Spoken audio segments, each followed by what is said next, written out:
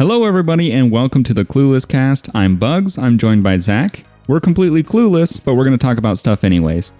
Today, we're going to basically have an entire Moto Madness themed episode. We're going to primarily be talking about the recently announced Ford Bronco. We're also going to take some of your listener submitted questions and go from there. If you haven't already subscribed on your platform of choice, all the places you can listen are available on cluelesscast.com, and our social media is there too, where you can leave feedback and send us more topics to talk about in the future. Yeah, and I think both me and Bugs really appreciate all of the feedback you've given us so far. We've had a lot of great feedback. We've had a lot of people loving the podcast so far. I think the last time I looked, we were like 4.9 or 5 on Apple Podcasts. That also really helps us out if you can review us where you can leave reviews. I think that's about it. I think, I'm happy that you guys are listening to it and enjoying it. I know this one's going to be a little bit more specific, so we might not hit something that you're super interested in. But I feel like for the most part, we're going to have, throughout the recording of this, we're going to talk about different topics. We're going to hit different stuff each episode. And then we might have more of like the one we did in the first one, where we went through and talked through different things. We kind of hit, 5 or 6 different things. We're going to definitely do a lot more episodes in the future. So some episodes are going to be kind of solely based off of one thing. Like a good example, this episode is going to be heavily Bronco focused just because it was, recently revealed right after we did the podcast. We talked a little bit about last time. So we kind of want to get into it more. A lot of the requests that we got to talk about subjects were about the Bronco. So we decided, why don't we spend a pretty good portion of that talking about, what we like and what you guys said about it. And then in future episodes, we'll definitely, have variety, and we might do one-off episodes here and there about very specific topics. But yeah, we just wanted to get into kind of the new Bronco stuff, since, like I said, it was announced the day after we released actually the day of, right? It was Monday that podcast went out. Yeah, so I guess the podcast kind of came out on Sunday / that Monday. So yeah, it literally announced that night.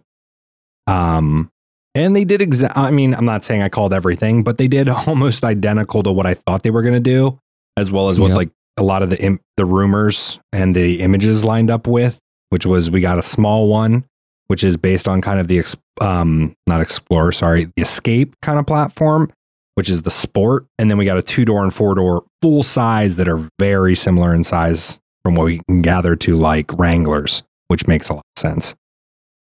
Yeah, it's I'm really glad that I'm happy with the way they did it. Like I said last time, I was concerned about the styling of it because I said it could end up being like Ford's FJ Cruiser. Right. And I don't think that at all. When I see the front end of it, even with the different grille options, personally, I'm not a huge fan of the Sport version. For me, when I say that I like the way it looks, I'm more talking about the 2-door and 4-door full-size Broncos. The Sport, I'm not too particular about that. Though it looks good for what it is, and what I mean by that is, I think again, I think it's punching above its class. I think it looks, for its price point, I think it looks Range Rover-esque, and yeah, I think that's going to sell people on it that can't afford the full size. 100%. And I think it's really going to completely kill the Jeep Renegade at its price point and with the looks.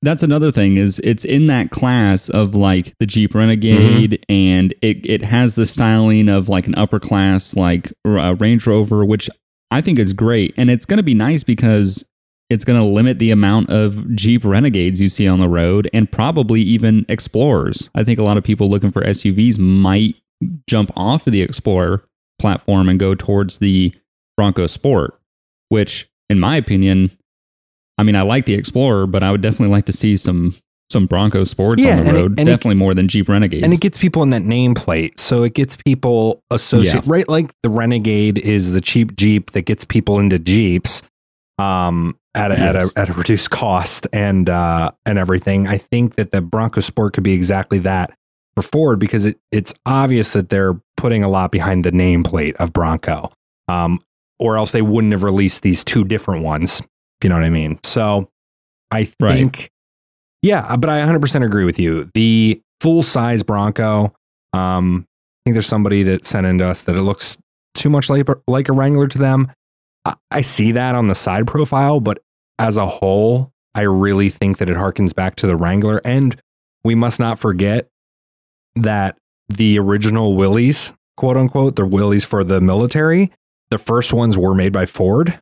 And then they were both made at the same time by Ford and Jeep. And Ford won I think the either trademark or patent back in the day. Like, we're talking back in the same time they were making them for the military. Like Ford won technically the patent to that style overall. So if anything, it's a technicality, but Ford's been making Jeeps longer than Jeep.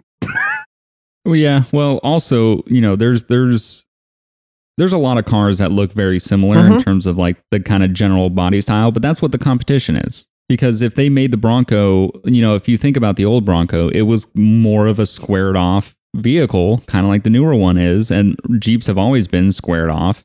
So it's just kind of like in that same competition space of having, that kind of SUV type squared off body. Right. And same with Chevy and Ford trucks back in the day were both square body. Yeah, exactly.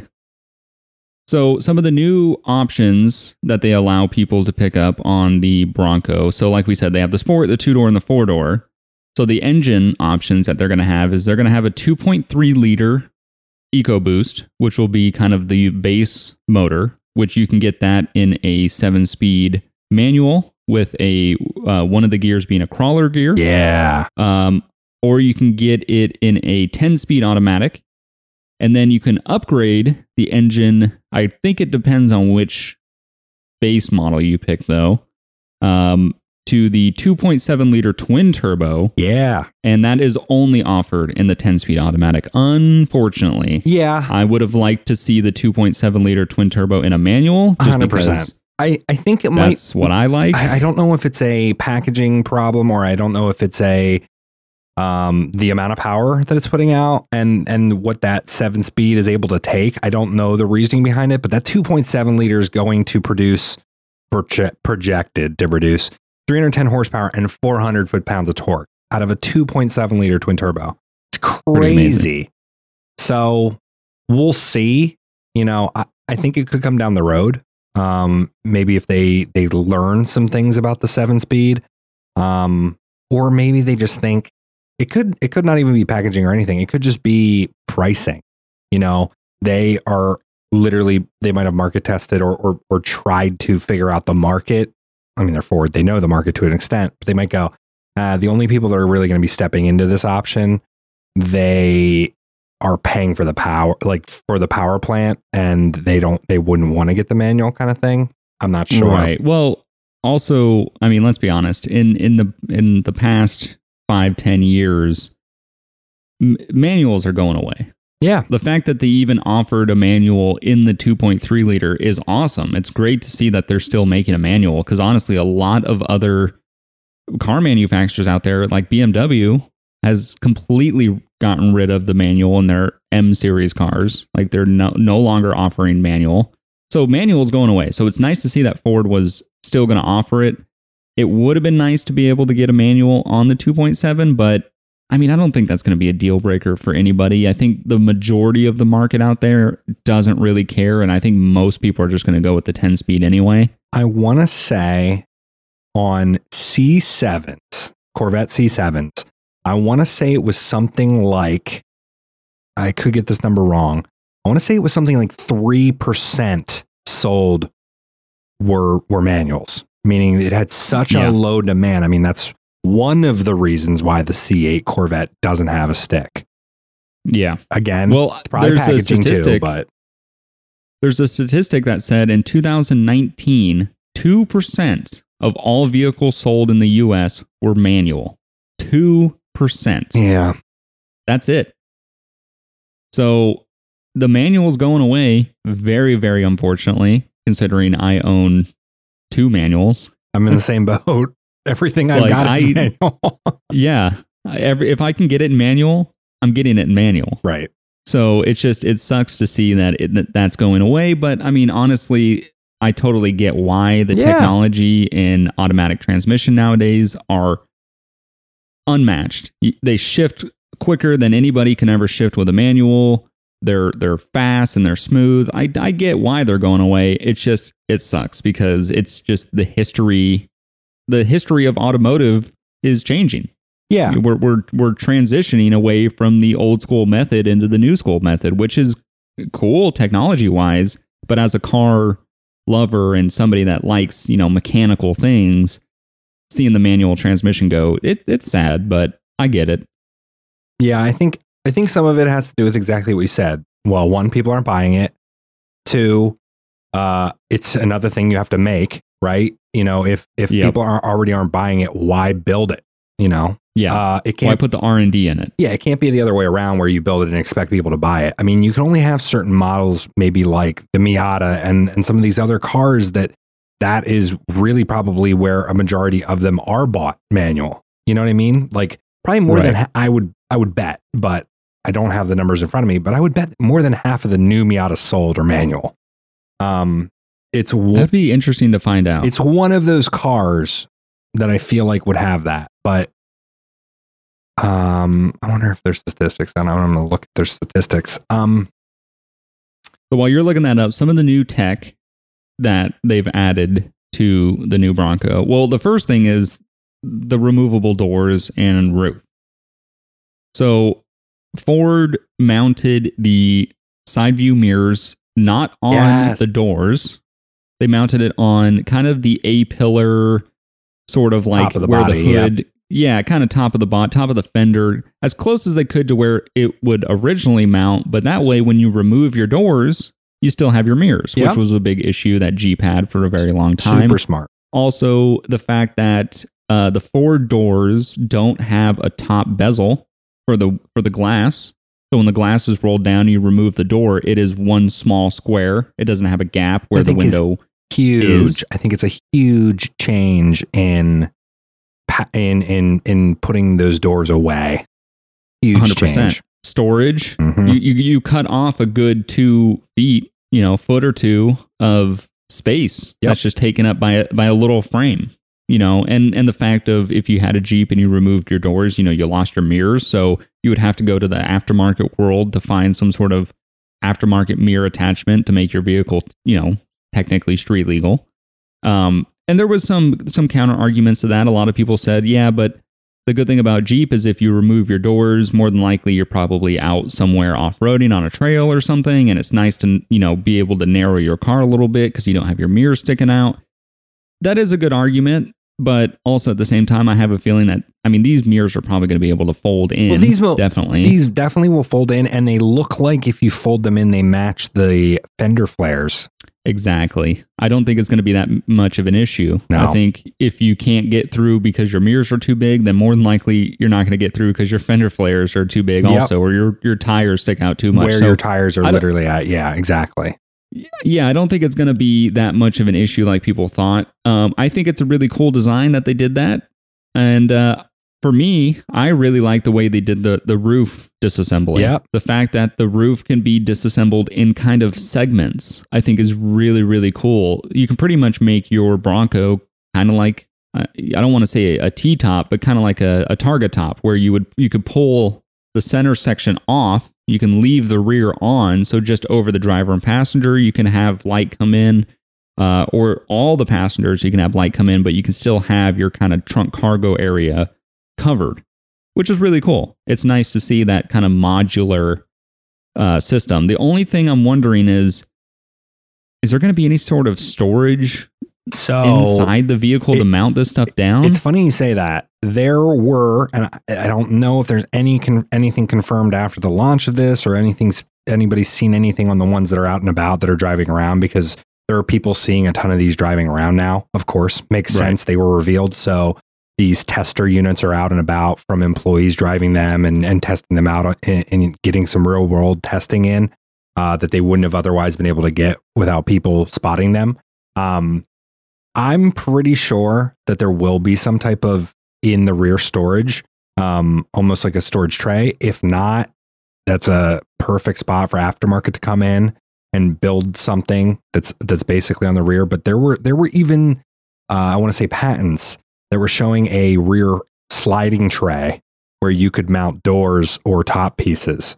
So, and that was like a Ford patent. So I think that 100% points to Ford trying to do it. And if they don't do it, it's 100% going to come from the aftermarket, in my opinion. So it's funny. So in regards to the Miata, this was in 2018. The Miata was sold, 76% of them were sold with manuals. Wow. 24% with automatic. Wow. Yep. That honestly surprises me. Good on you, Miata owners. Yeah. I think it's the target. I think it's, who they're targeting. It kind of makes sense that people would be buying a manual option. And I think in the Miata, automatic costs more. If I think so. Not mistaken. I'm pretty sure it does. Which good. Good. I mean, don't make it more difficult to get into a manual. You know what I mean? It should be the same, if not less. If you didn't have to do any research and development to make it another option, it should be the same, if not less. Yeah. So Jeep owners aren't. So sorry. Back to the Bronco. Jeep owners aren't going to like me saying this, but I think I said it last podcast, and I still stand by it. Ford went down the Jeep checklist, and they then went, and here's some better things. So they went and they matched everything basically that the Wrangler offers, and they went, let's do a couple things better, like the mirror thing, like the doors. Right. There's videos already of door disassembly and rooftop disassembly and all this other stuff. And man, for not even a final production vehicle yet, I mean, these are probably near final, but they're not being, mass produced yet. It looked very good. In a lot of ways, it looked easier than the Wrangler equivalent. And don't get me wrong, I know that the one checkbox that Ford can't just magically have happen is the aftermarket, because you got to think about the aftermarket support that's there for every Wrangler of every generation that's ever existed, and then even these newer ones. But I think that's one of the things where if these sell really well in their first couple of years, which I think they will, this aftermarket's going to come right along with it. Yeah. Oh, 100%. 100%. Yeah. The aftermarket world is probably itching to get their hands on the Bronco to start making stuff. I know there's a company out there called Mountoon, which is where I buy all my Focus parts. And they've said they're excited to start doing some aftermarket stuff for the Bronco. So that's something we can get into a little bit later too, because I think both of us kind of want to go over what we would do if we decided to buy the Bronco and kind of what packages we would go with. And for me, the aftermarket world plays a big part into that. But to kind of, we'll get back to that. But for now, some of the cool tech that is in the new Bronco. I know you probably know a little bit more about this than I do. But the touchscreen display in the center is how big is it? Do you remember? Is it like 7.6 inches or something like that? This might be the 7.3 or 7.6. You might be right. Trying to see here if I had the actual number. I don't know the exact size. Yeah, I'm not sure the exact size either, but the tech inside the Bronco actually seems really, really nice. Like the screen in the center is nice and holy big. Crap. 8 or 12 inch. Wow. Oh, okay. Crazy. That's quite a 12-inch screen. That's probably one of the bigger screens that you can get into besides like a Tesla or like a Ram. Like a Ram 1500. Right, yeah, it's got the tall. Or the new F-152. They kind of copied the Ram. They have the new giant like 13-inch or something like that. So now we're going to talk a little bit about if we were to purchase a Bronco, which package Bronco we were wanting to get, and kind of what would you do with it? Like what package would appeal to you the most? I mean, I already know my answer. I don't know if you have one spec'd out, Zach. Me personally, I would go. I don't know if it would surprise anybody, but right, like if I were to buy a Jeep, two-door base. I would go with the two-door. Yeah, I would go with this. I think it kind of looks wonky. I think it's one of those things though, where when you see it in real life and you have the shorter wheelbase and everything, I know that it would make it less livable, right? But there's something classic to me about a two-door anything, meaning like same with the old Broncos and same with Jeeps, and there's something about a two-door to me. And then I would go with the 7-speed, of course. Like I said, they're creating a manual. I would have to support the manual option. I know it would get me the lesser powered engine, but I think the lesser power engine is probably going to be still very good, more fuel efficient overall, probably. And the reason I say base too, I mean, maybe I would get base and see if I could get the 12-inch screen. But I think the less things to break, and then the less you care about it. And what I mean by that is, I would be buying this to take it off road. I would be buying this to not care that it has the paint perfect all the time. And then it's we're going to see if this Bronco is successful. We are going to see mall crawlers 100%. Oh yeah. And I know that there are people that are against that. Same with there are people that are against that for Jeeps. But you know what? If we do see a bunch of these in a drive-through line at Starbucks, it will have meant that the Bronco is successful. As much as people don't want to be like, it would have meant that they're successful, meaning they're selling them to, regardless of who you are, you like the overall aesthetic look and you like the qualities of it and you're going to buy it, even if it never touches dirt. But yeah, I would buy base and then maybe change rims down the road, or I would watch the aftermarket scene very heavily. Exactly. Yeah. And make it exactly how I want it to be. Exactly. Yeah. That's practically what I would do. Is I would do the 2.3 liter with the 7-speed manual, of course, but I would do the 4-door instead of the 2-door. I don't really have a reason for 4 doors. It's not like I drive many people around. This is one of those. There's something about the way it looks. This is one of those rare cases. The 2-door. The 4-door looks really good. I'm not picking the 2-door solely because I think that the 4-door is this monstrosity and looks bad in any way. The 4-door looks very, very good. It doesn't look out of place. It doesn't look like they just extended it and put another 2 doors. It looks right. It's a personal thing. I think the 2-door and the shorter wheelbase is just my cup of tea. Yeah, no, I agree. I like the way the 2-door looks. I personally would get the 4-door, but I would go with either the base or the one up, which is the Big Ben, whichever one I could get, like you were saying, the 12-inch screen and a little bit of creature comforts. I'm not looking for, the Sasquatch package with every single option. What a name. I know. By the way, I kind of like it. I like that their names are unique. Something ridiculous. Yeah. It makes it cool. Like, what do you have? I got the Sasquatch package. It's like, that's just awesome. But I would probably go with something like, the base or the Big Ben or whatever I can get to get the bigger screen and the little tiny bit of creature comforts in there. Nothing to overdo it. Nothing to make the price go crazy. And then I'll do the same thing that you were talking about. Just watch the aftermarket world, because people are going to make suspension packages and wheels and tires and bumpers and lights and racks. And it's just the aftermarket is what's going to make the Bronco your Bronco instead of just a Bronco.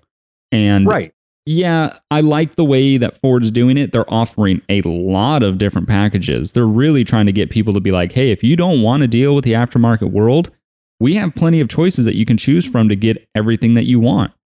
For me, I would rather do it in steps, and I would rather, customize it and make it my own and spend the time to kind of go through and pick out like specific parts that I would want. I would just want the stuff that would be very, very difficult to change, like going from a small screen to a big screen. Right. Stuff like that. 100%. And I think, it's clear that this model will likely work for them. It's worked for Jeep in the past, where a good example, they probably do sell majority bases, but they have people that are at all different steps, meaning people that are going to drive it more for just the look.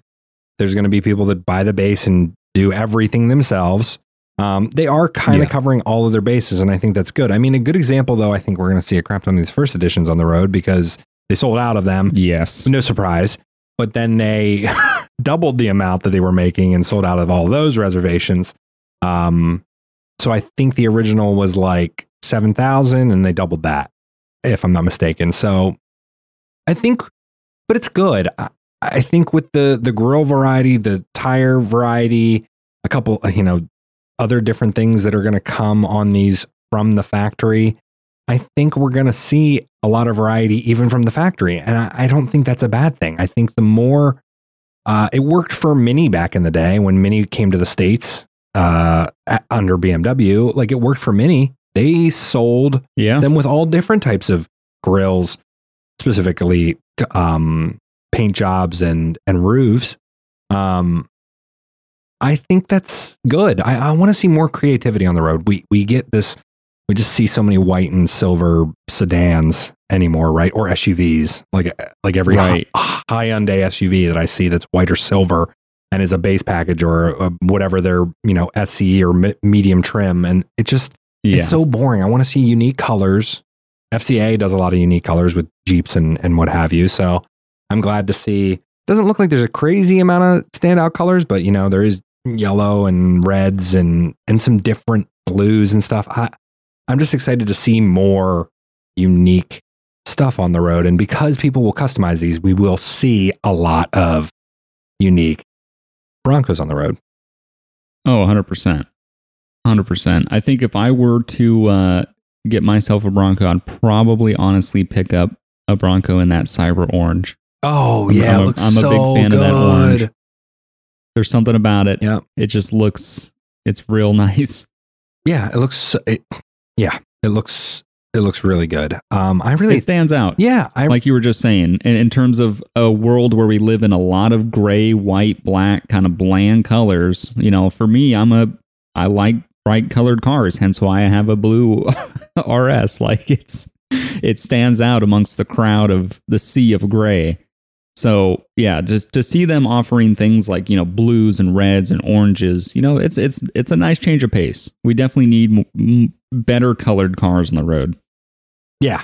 And there's so much boring that to break up the monotony and to see anything different is going to be exciting. I think that's what's exciting about this launch, and to see a direct competitor to Wrangler, because I think we're going to see these on the trail. I think we're going to see them in our regular day to day.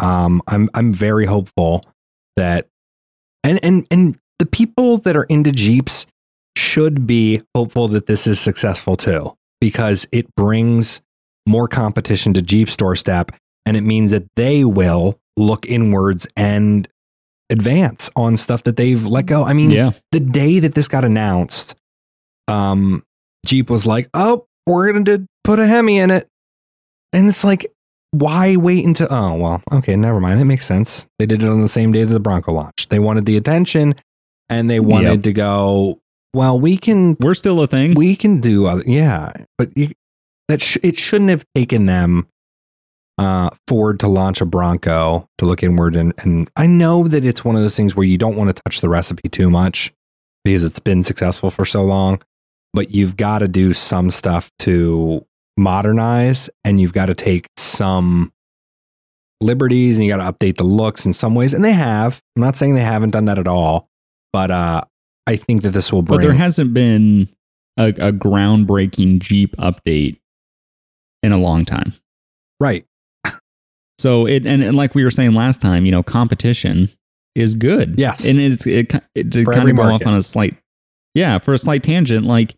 It's the same thing with, Sony and Microsoft with the PlayStation 5 and the Xbox Series X. Competition's good. When a company has another company that's directly competing against them in a certain market, it makes improvements happen. So if anything, if you're a Jeep owner and you despise the Bronco, just be happy that Jeep's now going to look at it and go, all right, we got competition. What can we do? What do we need to change to make us? Yes, exactly. Yeah, I think that goes the same with what I was saying about the Renegade. A small Bronco will likely very much so eat into that market.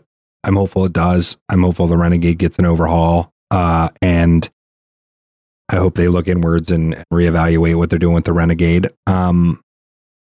it's funny, speaking about nameplate, I mean, they brought Renegade back for that. And Renegade was a Wrangler package at one point. I think this was the perfect thing to talk about reviving brand names from the past, because this is a great example of what I think is a successful brand name revival. They brought back Bronco, something that hasn't been around for a very long time. And they did it justice, in my opinion, and in a lot of people's opinions. With you, what do you think about the Bronco nameplate? And do you think that this was a successful brand reawakening? I do, because it's kind of a love-hate relationship with manufacturers and model names, because there's a lot of companies out there that obviously they have a big following for a certain model name. And there's kind of a lore, especially with like the Bronco being gone for so long, like, it kind of became its own iconic thing. So it's very easy to mess that up and to make a bad product where people are like, yeah, this isn't what a Bronco should be. But I think Ford did a really good thing where if you were to imagine what a modern Bronco would look like based off of the last generation, the previous generation before this Bronco, I think it looks great. I think they did everything that they needed to do. Very retro. That doesn't modern. always happen. Yeah, exactly. There's styling cues that bring it back to that previous generation, which I think is great. But then they did the 2020 version of it. Yep. They improved upon it and made it newer and just modern. And I like it. That doesn't always work with a lot of manufacturers out there. There's definitely, I mean, Ford, for example. I mean, we're already talking about Ford, but we can talk about, the Mustang Mach-E. Yeah. That is a great example of how things don't work, because you know what the Mustang has never been? An SUV. Yeah. And you know what it shouldn't be? An SUV. Yeah. Well, this is where the marketing versus the actual thing, right? So Mach-E is a prime example of that, where I think that's a great example of what would have been a better name, just Mach-E. It harkens to a performance name and to the Mustang, but it's not directly it. It's the same with, I think you've said it, the Corvette in this mid-engine car. Like, I know that people are probably fine with that name and are okay with it being called a Corvette, but I personally, there were rumors earlier on that it was just going to be called Stingray. I think that would have been a great example of doing that to that too, where you like just name it a different thing and it calls back to, and you know what? Yes. It looks like a Stingray. Not an old Stingray, but it looks like a actual like Stingray. It looks super unique and standoutish. And also, I think the name Stingray, I think, has a little bit more of an appeal to it, especially with the way the car looks. I think Stingray would have fit the new C8 perfectly. Yeah. I think it would have looked great. And for me, personally, as someone that, I would love a C7 Corvette. I think they look amazing. It kind of transitions to a point where, kind of like the Mustang, like the Camaro, like all these modern muscle cars that have history that date back to the 60s and previous, it kind of becomes a point where you fall into like a tradition sort of thing. Yeah. Where with the Corvette, I understand that, when they made the C8 and they made it mid-engine, the original designer originally wanted to make it mid-engine, but they didn't do it. And I understand all that, the history of it, and I get it. And I've heard Chevy's thing about how they kind of hit a wall with the C7 where they couldn't really improve upon it without doing a chassis upgrade. All that makes total sense. The thing that I don't like is the fact that since the birth of the Corvette, it's been a front engine, rear wheel drive car, and that's how it's been. And it's been like that for 50 years. So to change it so dramatically, I get you hit a wall, and I get it's time for a redesign, and you need to redo the whole thing. I don't agree with slapping the Corvette name on something so that people will buy it because it has the Corvette name on it. Right. Like, in my opinion, it's like if I was them, I would have said, hey, you know what? The Corvette's going to stop at the C7. We're going to make technically like the C8, if they want to continue with that sub name. But the Stingray, I mean, that just sounds so much better. And that way you don't mess with the history of the Corvette name, that it's stapled. Same with the Mustang. The Mustang has been the same thing. Front engine, rear wheel drive. I mean, a lot of people threw fits when they did a 4-cylinder EcoBoost, but it was still kind of the same concept. Front engine, rear wheel drive. Now it's a electric SUV. Like, where did that come from? I mean, it came from exactly where we're talking. It came from the marketing department. Yeah, they were just like, oh, we want to make an SUV. Yeah, let's just slap the Mustang name on it. People like Mustangs. I'm sure they'll like that. No, right. We don't like it. I think they'll get away with it when the F-150 becomes electrified, because I think it'll be like F-150E or something. I think, and it's not. You want to talk about not changing a thing completely, dude? The thing will have just so much torque. Like, I know that there's probably going to be a problem with its range, like every electric vehicle and towing stuff, but the thing is going to have so much torque that people will be no doubt happy with, probably. I don't know this, but probably happy with, they'll come out and be like, yeah, it's got 750 on the low end. It's got 750 foot-pounds of torque. And, on the high, on the super performance version, it's, literally engines or electric motors on each tire, and they all generate 500 foot-pounds of torque each. Yeah. It'll be something ridiculous. So it'll almost make more sense. And yeah, I 100% agree. It's the same as you want to talk about bringing stuff back and having no relation to its predecessor, Mitsubishi, and the Eclipse Cross, which, in my opinion, sorry if anybody is listening to this with an Eclipse Cross, sorry that you have that.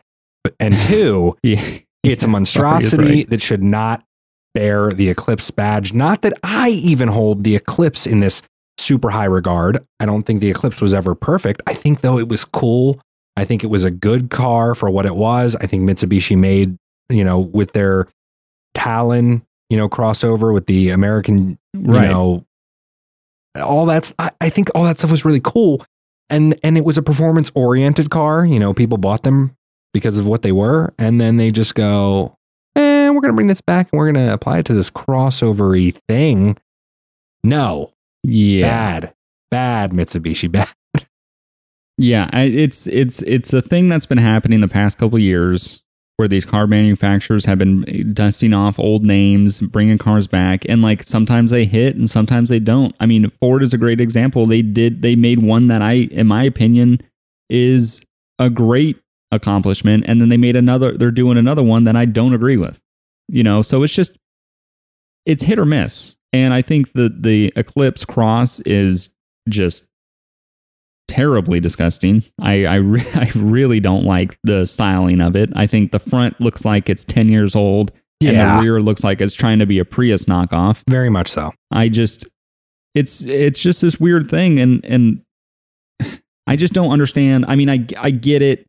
They're trying to get people, the headlines of like, the Mustang Mach-E, it gets people to click on it because they're like, oh, a new Mustang, and then they see it's an SUV, and some people might be interested, some might not be, but I get why they do it. I just don't like that they're making such dramatic changes to these cars that have been around for a very, very long time. And, a good example is Dodge could have done the same thing when they brought the Camaro and the Challenger back. That could have been the Camaro Challenger Charger, that could have been a big thing where they did that wrong and they did it right. I mean, and it turns out that those now are super popular. Yeah, I would agree overall. I think they have though the problem of the Charger doesn't look like a Charger at all, like an old Charger. 100% not. But that being said, if you want to talk about one of the most modern looking odes to its original, the Challenger looks as close as you could probably get in a modern day and age to its original.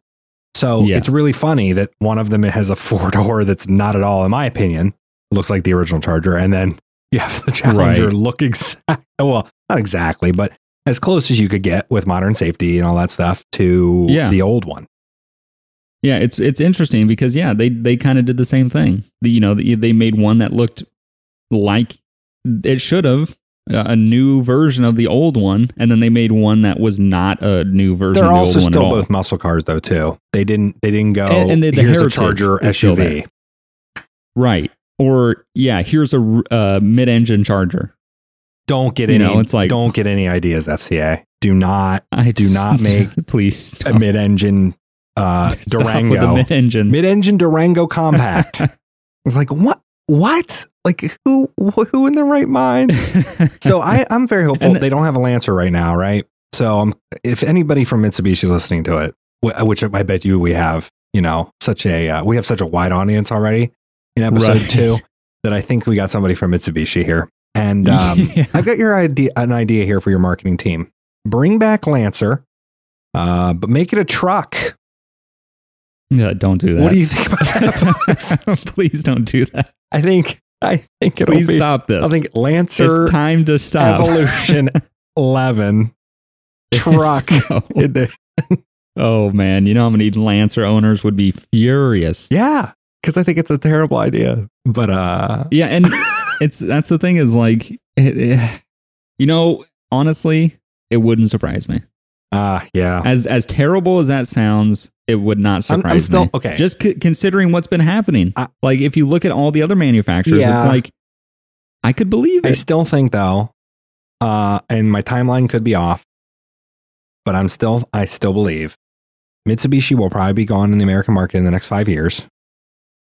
I know people don't want to hear that because they have Mirages or whatever, and they have stupid warranties on them. I think that's though usually a sign that somebody's about to exit when they do some crazy stuff. Like the Mirage has like a 10-year, 100,000 mile everything, and it's such a cheap car. I really think Mitsubishi's almost gone. And I think if Nissan just redesigned their logo when they're in probably the worst financial shape they've ever been in, and they're in the worst market shape they've ever been in, and everything else going on right now, it's probably the worst time to redesign and reimagine yourself. But I think Nissan, if at most, and I think they've got 10 years in the American market. I really do. Yeah. They're just, they're holding on to too much old stuff. They're in such a bad place with their upper management. They're exiting the commercial market. They never really did crazy well in the commercial market, but there's a couple things that just like that writings on the wall kind of stuff. I think that Mitsubishi is much shorter time frame, Eclipse, Cross, and really cheap cars that don't do well for the company. I think Nissan, unless they really go back to their roots, with Z cars or something, I really think that they're kind of in that, at least the current trajectory. They could change, but I think they're on that path too. Yeah, but it could just be the same thing that we're experiencing now with like, the Mustang Mach-E and then the C8 Corvette is, they might bring a Z car back, but is it going to actually be what people want it to be? That's right. We'll see. I mean, I don't know, but all I know is these manufacturers they need to stop. We need to. It's time to stop. There's heritage. It's time to stop. There's heritage that you're messing with. And I don't know, the whole dusting off or rebranding of these known model names, it's a very slippery slope. And a good example, like I've said multiple times, even now, is Bronco, I think, in my opinion, did it. Other things, in my opinion, don't. So, yeah. But to kind of move on to some of the audience submitted questions, to kind of get back around to the Bronco. A lot of you wrote in a lot of stuff about the Bronco, so we want to kind of cover some of that and talk about it and answer some of your questions. So the first one we have is from Twitter. It's from Alistair Leclerc. I'm sorry if I pronounced your name wrong. I'm terrible at names. That's going to happen to both of us, so we can apologize terribly sorry. They say, "Hi, Zach and Bugs. Absolutely love the podcast. Appreciate it. Thank you. With this being a totally new Bronco, it would be great to see an electric version which would work well as electric cars suit a tall ride height. What do you think about this? Do you think that will be reality?" I don't know. I would say no for the Bronco in terms of being an electric vehicle, because the Bronco is, they're advertising it as like an outdoorsman, hit the trails, go camping, get out. You're in the middle of nowhere. You're not going to see a charging station anywhere. And Yeah. that would be a terrible thing to explain to your friends. Oh, yeah, I had to get towed home because I took my electric Bronco out to the desert and it ran out of charge. I'm not saying that there's going to be a gas station in the middle of nowhere, but the odds of hitting a gas station are much higher, especially depending on a lot easier what area you're living in. It's also a lot easier to bring fuel along, at least in the current reality. There's not high voltage battery packs that can do quick charging the way that gasoline can go into SUV in the same way. Yeah, in like a couple minutes. Right. And then you're fine for hours, hundreds of miles. With that being said, I do agree with you in the short term. I don't agree with you in the long term. And what I mean by that is, I think with the eventual, as early as I want to say 2022, with the eventual electrification of the F-150, and I think we'll have to go based on the more of the range we see with that. I think we will get an electrified Bronco. I don't know that it will directly line up or sell very well. Definitely not at first. But I think it's a move for the electrification of the entire Ford lineup. If not a fully electric version, a hybrid with electric assist, meaning you get that right. down low torque of electric motors. And I know that adds a lot of complexity, but I feel like that could be a game changer in a lot of different vehicles, where you get that electric torque down low, makes up for, and gives you better MPGs all around, gives you better fuel economy all around, right. and lets you go even further. There's, I think, even greater potential in that. But if we get, an F-150 with its big body, with its weight, if we get an F-150 that has 400 plus miles of range, I think that it would be a reality to see it on a Bronco. And if you go even down to that 2-door size and you get more range out of it, that could actually be impressive and could really push people into considering electric that hadn't, if that makes sense. I think if they are going to do an electric Bronco, I think the first one they're going to roll it out on is going to be the Bronco Sport. Oh, yeah. Yeah. Yeah. Because the Bronco Sport definitely seems more of like a city cruiser. There's going to be people that are going to off-road the Bronco Sport for sure. But I think the majority of the market is people looking for things like, Escape owners. Yes. People that bought the Ford Escape. Like, not many people are off-roading Escapes. So I think if it is going to be a thing where electric Broncos are going to come into play, I have a feeling that the Bronco Sport is going to be the one that they're going to kind of test it on and test the market and see if it is the thing. I mean, we obviously know Ford's into the whole electric thing right now, with the terrible Mustang Mach-E, but they're definitely breaking into the electric game. So it's possible.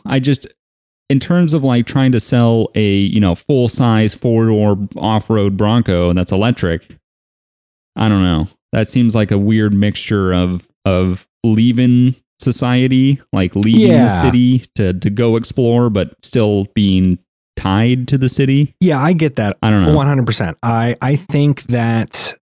think to really sell people on electrification, I think Ford needs to have a successful electric F-150. And their investment, as well as how they've worked with Rivian, specifically on some of the technology, I think they are all in on I'm not saying I'm not saying Ford is getting rid of any of their ICE vehicles over the next 10 years. I'm not saying that. I'm just saying that I know Ford sees the potential as well as sees the market for electric going forward. So they are going to, when they can, make an electric or make a plug-in hybrid version of said things. Even if it doesn't sell well, it not only probably gets them some type of carbon offset stuff, because as a huge auto manufacturer, they need that kind of stuff so they can make GT 500s and other stuff that burns so much fuel, that gets 5 miles a gallon. Not saying the 500 does, but there's a lot of stuff they have it's that doesn't get great gas mileage. So, so yeah, I would agree with you. I don't think that this is going to be something where tomorrow or even with the launch of this, they're going to be like, hey, 2022, we're doing a electric or we're even doing a plug-in hybrid. But I just think that the F-150 has that real potential to change people's minds. And one of the things Ford has even said with the electric F-150 is it will blow people away about how easy it is to power other things with it and plug in their whole thing too. Some of this might be rumors. Some of this might be actual Ford PR stuff. Their whole thing too was like the F-150 would be able to charge other vehicles.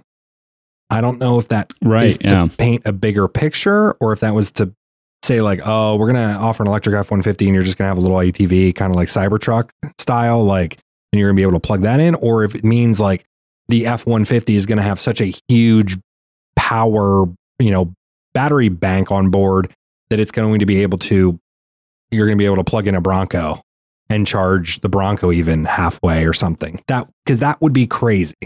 But I think that's a reality not talking near future, but in the future. Yeah, I think it could be. So in regards to other off-road vehicles, Trevor Zinda on Twitter asked us to discuss the new Ford Bronco and the growing competitive market for off-road vehicles. He said that might have been a bit repetitive though, because the Bronco is a new off-road competitor. Right. With that being said though, mainline off-road vehicles, I really only think, this is in my opinion based on the price points that we have and everything, that it is the Wrangler and the Bronco. There are offshoots, like Chevy has the Colorado with some off-roading packages, and a couple other companies do that. There is a Ford Ranger that has off-road packages, but I really think, unless you're getting into a different price point, unless you're getting into Range Rover price points, for the quote unquote common man, in a vehicle that's around 30 something, starting, 35 starting, you're not going to get as much bang for your buck as you are in the Bronco or a Wrangler. You're just not. So I do believe that it is growing, and I think that it will grow more because of, I think it'll grow more because of exactly what I was talking about earlier, the mall crawl people that want the look of rugged stuff, but are just going to drive it around on pavement all the time. And there's nothing wrong with that. You buy, and if you're able to afford and you want to buy stuff and drive it around wherever you want, go for it. And that's why we live in America, right? Yeah, I did a quick search just to kind of see modern off-road vehicles, and just there's an article that has 5 vehicles listed for modern off-road. Jeep Wrangler, of course, Land Rover, Range Rover, the Ram 1500 Rebel, Toyota 4Runner, and the Nissan Armada. Yeah. They categorize these. Jeep Wrangler was best overall. Range Rover was best luxury off-road. Makes sense. Ram 1500 best off-road pickup truck. Toyota 4Runner most reliable off-road vehicle. Nissan Armada best family off-road vehicle. Now, this is of course before the announcement of the Bronco. So the Bronco definitely enters a lot of these aspects. Like the Bronco Sport, I think is going to be considered, like the quote, the best family off-road vehicle, just because I think, more families are going to buy that.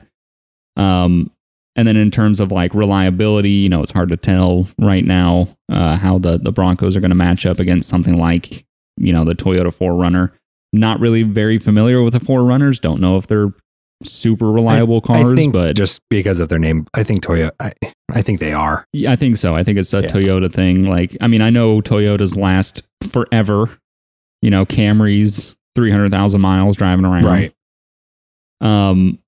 So yeah, there's not a huge modern off-road market right now, which I think is why Ford decided to bring back the Bronco. I mean, Ford's definitely been making a lot of really interesting choices the past couple of years. You know, they've stopped production on a lot of car models, practically almost all of them. They're making, 2, 3 car models now, and they're switching all over to trucks, SUVs, and all that stuff. So I don't know. I think in the future, if these manufacturers are kind of peeking over the fence at what other manufacturers do, I think the kind of modern off-road market is definitely going to get kind of a boost in the next couple of years, just because, you know, if everyone's making trucks and SUVs, well, what do trucks and SUVs do?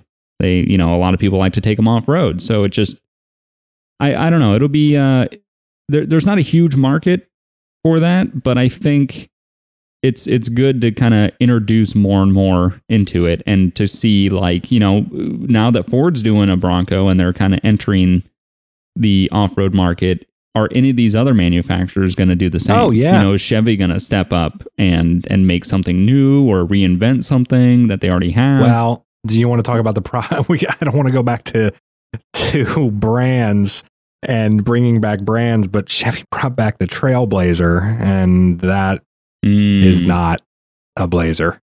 I mean, it's an SUV for the roads, like 100%, you know? Right. So they could re-envision that too, and bring a proper Blazer, quote unquote, back. But I think, you know, it's one of those things where, man, if Ford only gets 25% of the people that are in Wranglers currently, or even gets 25% of the potential buyers of Wranglers, they'll be in a good spot. Yeah. You know, definitely first year. I mean, I would never recommend people buy the first model year of anything, because there tends to be a lot figured out in that first model year. 100%. You know, and Ford's a big manufacturer. You know, they will inevitably have ones that have problems. Like, it just happens. I lived it. Yeah. I lived the Focus RS head gasket situation. Yeah. You know, it's the first year, 2016, they had a lot of issues with that, and I waited. I wanted an RS really bad, and I waited till 2017 when they found that out, and they started recalling, and they started, you know, making the improvements from the factory to put that better gasket in there, and then I got one. So it's the same thing. It's just the new model. They can do as much testing as they can try to do, but it's going to take a lot of people giving feedback and doing a lot of things that these manufacturers probably wouldn't do to their own cars for them to start figuring out, oh, okay, we have issues here. We need to address this. We need to adjust this. And that's just the case. Right. That's just what happens with a new model year. Yeah. So yeah, I agree. I wouldn't go out and rush out and buy one now. I would definitely wait and see. And I'm curious to see when we get head-to-head reviews too, of course. Like, I cannot wait to see the literal on-trail reviews, like of Motor Trend comparing it to Wranglers and it to other stuff out there. So I think that's going to be, you know, where a lot of people even make their decisions in terms of what to buy. Yeah, I agree. And to move on to the next question that we got from Twitter from Kelton Foreman. He said, "Oh man, I wanted to like the Bronco so bad. It's such a classic car. But I'm so disappointed because it looks like a 2020 Wrangler wannabe." What are your thoughts on that? Do you think it looks like a Wrangler wannabe? Okay, so I think headlight-wise, it looks like a Wrangler, but there's only so many ways you can do. They both had circular headlights for most of their lives. Like, if we go back to the old Bronco that it's hearkening mostly back to, this obviously isn't going back to the 90s Bronco. As much. It definitely has, you know, some similarities, of course, but I think it is what it is. You know, there's only so many ways you can make what we were saying earlier, a square SUV with tires that are at the corners, that have slim bumpers and have overall. And I get it. But I also, I think it still looks like a Ford. I still think it looks like a Bronco. Yeah. Yeah. There's a lot of similarities. I can see why, and that's the good thing. Like you said with the head-to-heads, like I'm really excited because there are similarities to it. Like, I think the fender flares definitely make it seem Wrangler-ish, and the circle headlights too, but also the Wranglers had that slotted front grille forever. Yeah.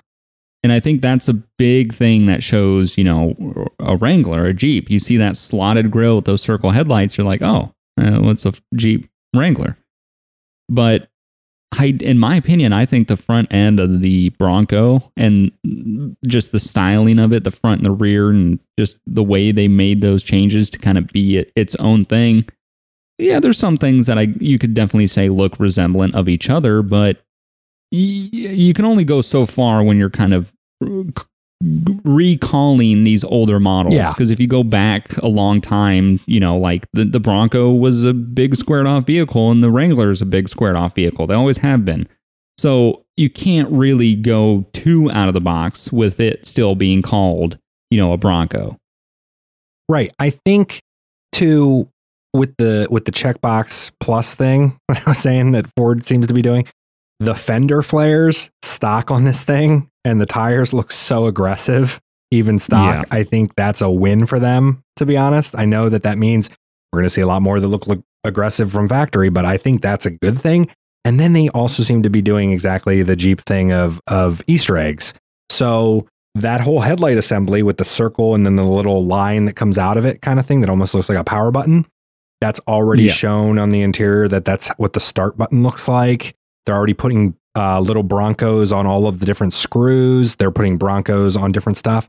I think that is cool. I know that people will go, well, that's a Jeep thing.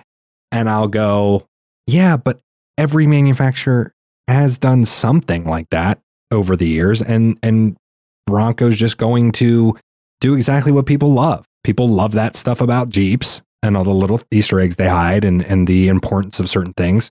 So Ford's just going to do the same kind of thing. They're going to tap into that. And again, I think that's I don't know why so many people are hung. I get it if you feel like it looks, and looks are subjective, 100%.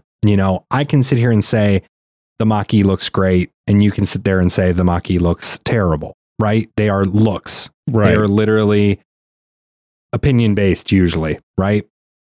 But I think this is as good as, this is as close to a concept looking like as much as the concept back in the day looked for a Bronco. And in a good way. Yes. Like there's not a lot of cars that other than maybe the Cybertruck that's going to come out looking like a weird thing. Yeah. Like nothing else. The Cybertruck's a great example though too of what a wildly divisive, and that's again a good and a bad thing. People are going to see this, and there's no doubt people are going to be like, definitely if you don't know any better, they're going to be like people are like, that's a Jeep. Look at that Jeep. Check out that Jeep go by. But there's going to be people that know better, right? Like people that know the difference between BMW Zs and Miatas. Like, yeah. I think it's a good first design, and I know what people are saying in terms of similarities, of course, but I think it looks good, and I think it was just kind of inevitable. They are both similar vehicles with rugged bodies, and they're in the same market. Yeah. So I can see why there's a lot of similarities. And, I think it comes down to personal preference, whichever one you prefer or not. And I think, there's a big thing with new cars and kind of the instant like, ugh, that's different. I don't know if I like that. I did the same thing with the Explorer. The Explorer came out, then they reinvented it. Then they did the newer version. I went, oh, I don't like the older version. What's wrong with that? Then after a couple of years, I'm like, you know what? I like it. It's not bad. They did it again. They reinvented the Explorer again. And I went, whoa, that's a change. I don't know if I like that. Then you kind of look at it a little longer and you see it on the road a couple times and you're like, you know what? I think I do. So the design, I don't know. I think it might grow on you.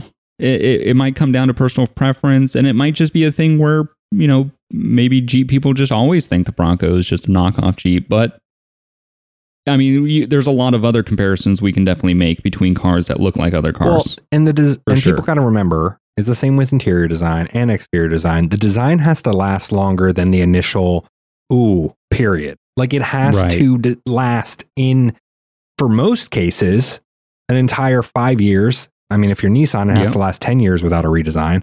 But, right. you know, most car manufacturers are going to make that design for 5 years, and it's got to look decent, and enough people have to like it to be interested and buy it in that 5-year period. And then it gets a refresh, sometimes a major overhaul.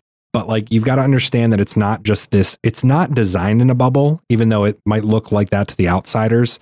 You know, people are brought in to look at this in groups, and the company as a whole, people look at, and they bring in outsiders too. They actually do. And they sign NDAs. I mean, a good example was the Motor Trend video about it. Was like, I don't know how I haven't talked about this for 3 years. Like, there was press that knew about exactly how this thing, or about how this thing looked and what it was going to be engine wise and performance wise. Right. That have signed NDAs, probably more than 3 years too, for some people. So it's not like this was just like anything, even what people would consider the ugliest vehicles. They are not just designed in a day and then pushed out there. You know, even the ugliest vehicles, Aztec, are they're designed, and they came to be that way for some reason, even if you don't like them, or even if you think they look exactly like other stuff.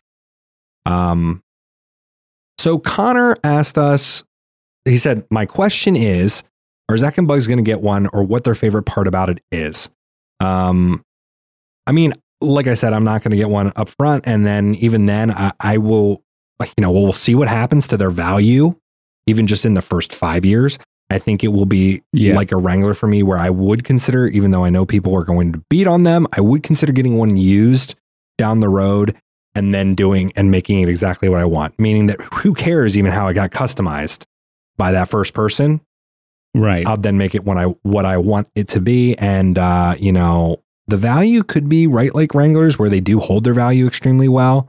But first model years are always tough to tell too with that. Yeah. Yeah. For me, I don't have a reservation in or anything. I'm just going to kind of hold back. I want to see head to heads. I want to see reliability. You know, I want to see the aftermarket world.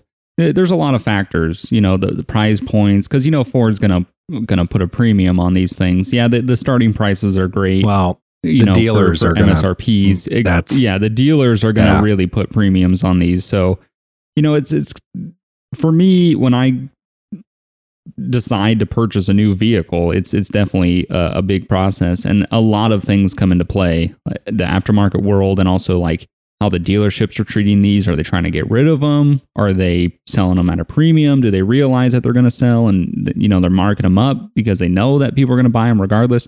So there's just a lot. And then also the first model year, like we said before, I would typically stay away from that, just to get the bugs worked out, you know, get the kinks that need to be ironed out, sorted. It's smart regardless. This is not just a Ford thing. This is not just a American manufacturer thing. This is an all around thing. This even applies to most things out there. This applies to a lot of times technology or anything. Yeah. It really, there's a lot of things that can only be so much stress testing done in controlled environments. And that's why I said we're going to see a lot more of these Broncos out on trails and out on the road, and they are going to be doing testing on them before they go into full production. With that being said, though, there's only so much they can change this far, and they're going to learn a lot when they're in the hands of hundreds of thousands of people getting driven and beaten on in ways that they never could have thought. So 100% agree.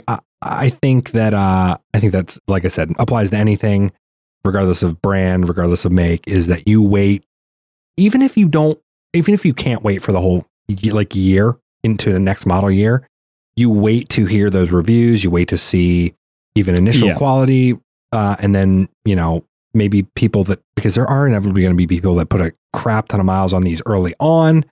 You see what you know, forums are a great example of, you get an unfiltered, sometimes people can be biased there too, but you get an unfiltered look at what people experience with these vehicles for the first couple thousand miles. And that'll paint, I think, a bigger picture than just even the initial reviews sometimes and what people give them. Yeah. 100%. 100%. Moving on to another Twitter post from Patrick. He says, "Hi guys, just wanted to bring up the conversation on where automotive technology is going, especially with EV vehicles making a strong statement in the market, and how it's going to change how regular people can upgrade, personalize, and change their car, and change their car, or are we going to be able to customize our cars anymore because of where it's going? I've been building rock crawlers and off-road trucks for a very long time, and it would seem you need an engineering degree to even wrench on the new stuff. So, yeah, that is a good point, because I know kind of a good example of that is a lot of people have had that problem with Tesla, which is where Tesla doesn't allow the people that purchase their vehicles to repair their vehicles. Yeah, you can't get parts for themselves. Teslas. Yeah. So I know that's a big concern. And, I can understand both sides of the fence. Tesla wants a trained technician to work on something, because you're practically driving a computer on wheels. And I get where they're coming from, but also at the same time, the fact that, Tesla's infrastructure isn't set up to have like dealerships everywhere. A lot of them don't even have dealerships in every state. Right. So, I don't know. It's going to be interesting to see. I mean, if things are EV, if they're electric, then there's not really much you're going to be able to upgrade, really, in terms of like power wise. I think customization in terms of looks and some things that cannot be changed, like mechanical suspension, brakes, stuff like that, the things that you can't really change too much from what they are now. Yeah, I think there's definitely going to still be a customization market out there, but when it comes to EV vehicles, it's just going to be, I don't know. I think it's going to be harder to do performance things. Well, you're not going to be able to, actually. It's just going to be how it is out of the box, like a Tesla. So I think there's good and bad to this. I think the good, if you look at it like that, I think there's going to be a lot of people that won't even have to worry about it. And what I mean by that is, a good example is there are a lot of people out there with Teslas that have done hundreds of thousands of miles on them that have said, I replaced brakes once or twice. Mm-hmm. There's a lot less wear components inherently. There's still stuff that breaks though. There's still cars that go out on the road. And then if you get into these more fringe cases, maybe early on, you get Broncos and other off-roaders, that there will be potentially more issues with, because you're using them in a different use case. But I think that it will bring, like anything when there's this type of shift. Well, was it Celine? There was somebody that modded a Tesla Model S back in the day, and it sounded wild. Now, like you said, that's not going to be your average Joe in his garage modifying a Model S or tearing apart the motors and re-engineering them and putting different gearing on them and stuff. Like, I think, like I said, I can't be 100% sure. It was either Hennessy, which sounds really weird if it was a Hennessy, but it might have been a Hennessy or a Celine. It sounded like like it was from Star Wars when it was passing by. It just, the engine, the motor whine was unreal, and it sounded cool. So that's where I'm potentially excited in some ways, is these can sound cool. They don't have to be noiseless nothing. They can sound cool, and I think the removal of maintenance for some people is actually going to be a good thing, and then they can focus on making their vehicle exactly what they envision it being. I know that in some ways it's going to restrict, but if there's any, I don't know, there's always ways around that kind of stuff, and there's always people that customize stuff even if it does get more restrictive. Well, even if you look at Teslas, Teslas are pretty cookie cutter. You buy a P100D compared to, any other lower end Tesla, like a Model S, they all look the same. Yeah.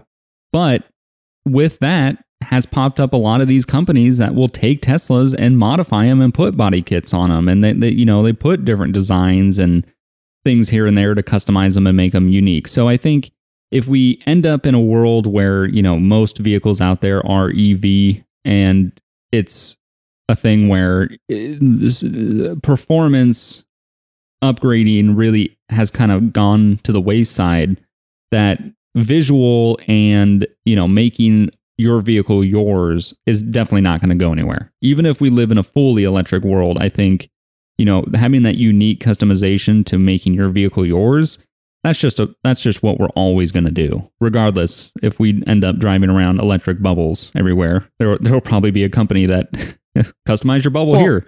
It's what we're going to end up doing. And I think we'll get mods that go backwards. I think we'll get people once it becomes this very mainstream thing. It's not for me to say that, I'm going to do this to any of my vehicles, but I think we will hit that point potentially in my lifetime where you see you see almost 1-to-1 electric and ICE vehicles on the road. And I think you're going to see people convert their ICE vehicles, and it might even be a service at some point. And I know I'm thinking very future, but it might even be a service at one point to convert.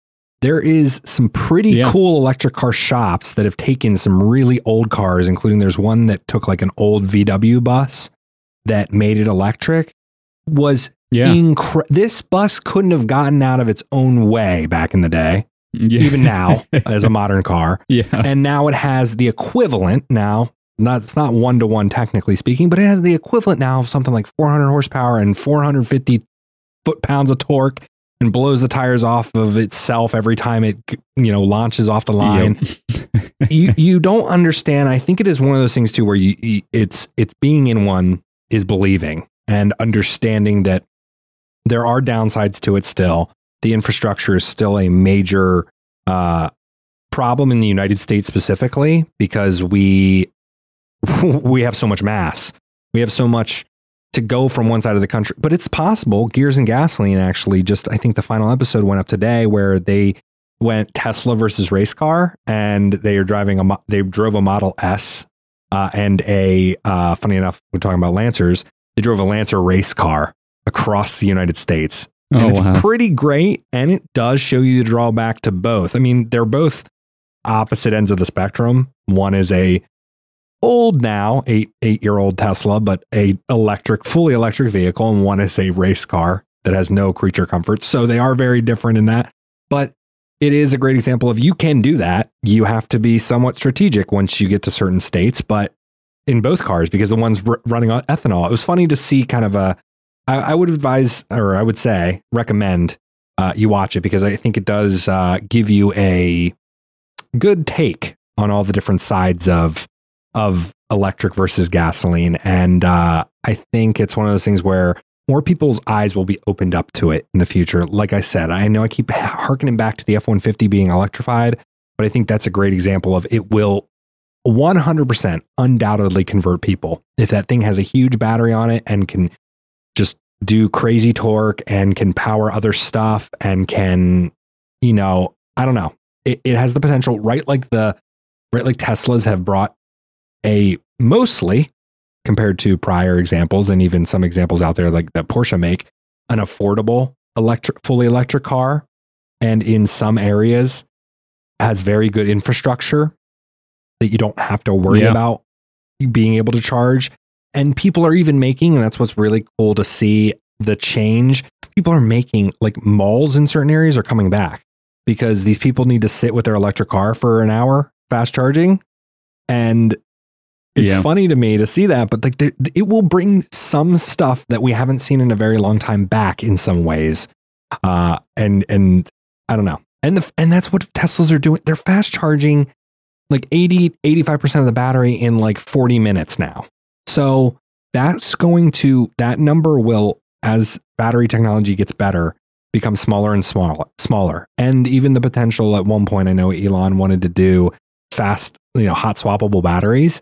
If we got to the point of hot swappable, or, a completely wireless lot, like if you parked on one of the levels in a parking structure, and you were in and you could like slow charge all day or something, or for a certain amount of time, I think you're just going to see infrastructure change over time. I think you're going to have certain people that weren't sold, that will eventually be sold. I mean, I will always, regardless if we fully change over to electric in my lifetime, or mostly, there will always be something about the noise and the feel, of course, of gas. Oh, 100%.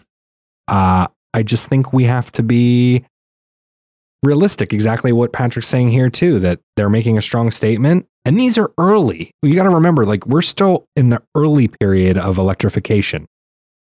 And this is what we're getting. And we're getting it out of primarily, even though Teslas aren't perfect, an American company.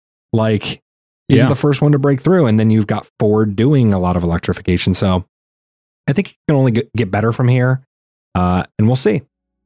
All right, we're going to go ahead and wrap this episode up. Thank you all for listening. And remember, you can subscribe to the podcast on the platform of your choice. And you can find everywhere that is available to listen on cluelesscast.com. And you will also be able to find all our social medias on that website as well. And if you have any future topics or discussions or anything that you would like us to cover, make sure to hit us up on some sort of platform of social media of your choice. Let us know if there's anything that sounds interesting that you would like us to talk about. Yeah, very much so. We're feedback driven, and we really appreciate what we got from the first episode. Schedule wise, I know some people were asking about that. That's going to probably still be, everywhere from, we're going to try to do every week or every 2 weeks kind of thing. We'll kind of figure out what we've got going on, as well as what is going on in the car and tech space, because that might sometimes drive an episode to come out earlier, if that makes sense. If we get something huge about the PS5 or Xbox. I know Xbox had their event reveal to some mild fanfare. They had their games event, and I think we'll probably be able to talk about that on the next one. But like, that's a good example of something that I don't know that we'd be able to talk about for a full episode like we did with Bronco and some of this car stuff. But yeah, we really appreciate everybody listening so far. A lot of awesome support from you guys, and I'm glad people are even enjoying a small portion of it, even if it is not 100% on your wheelhouse. Ironically called wheelhouse here because we were talking about cars, but like, I get we won't cover every base with every episode, but I think that's what's going to be unique, and I hope we are interesting in some way to everybody. So thank you guys for listening, and we'll see you next time. Bye. Bye.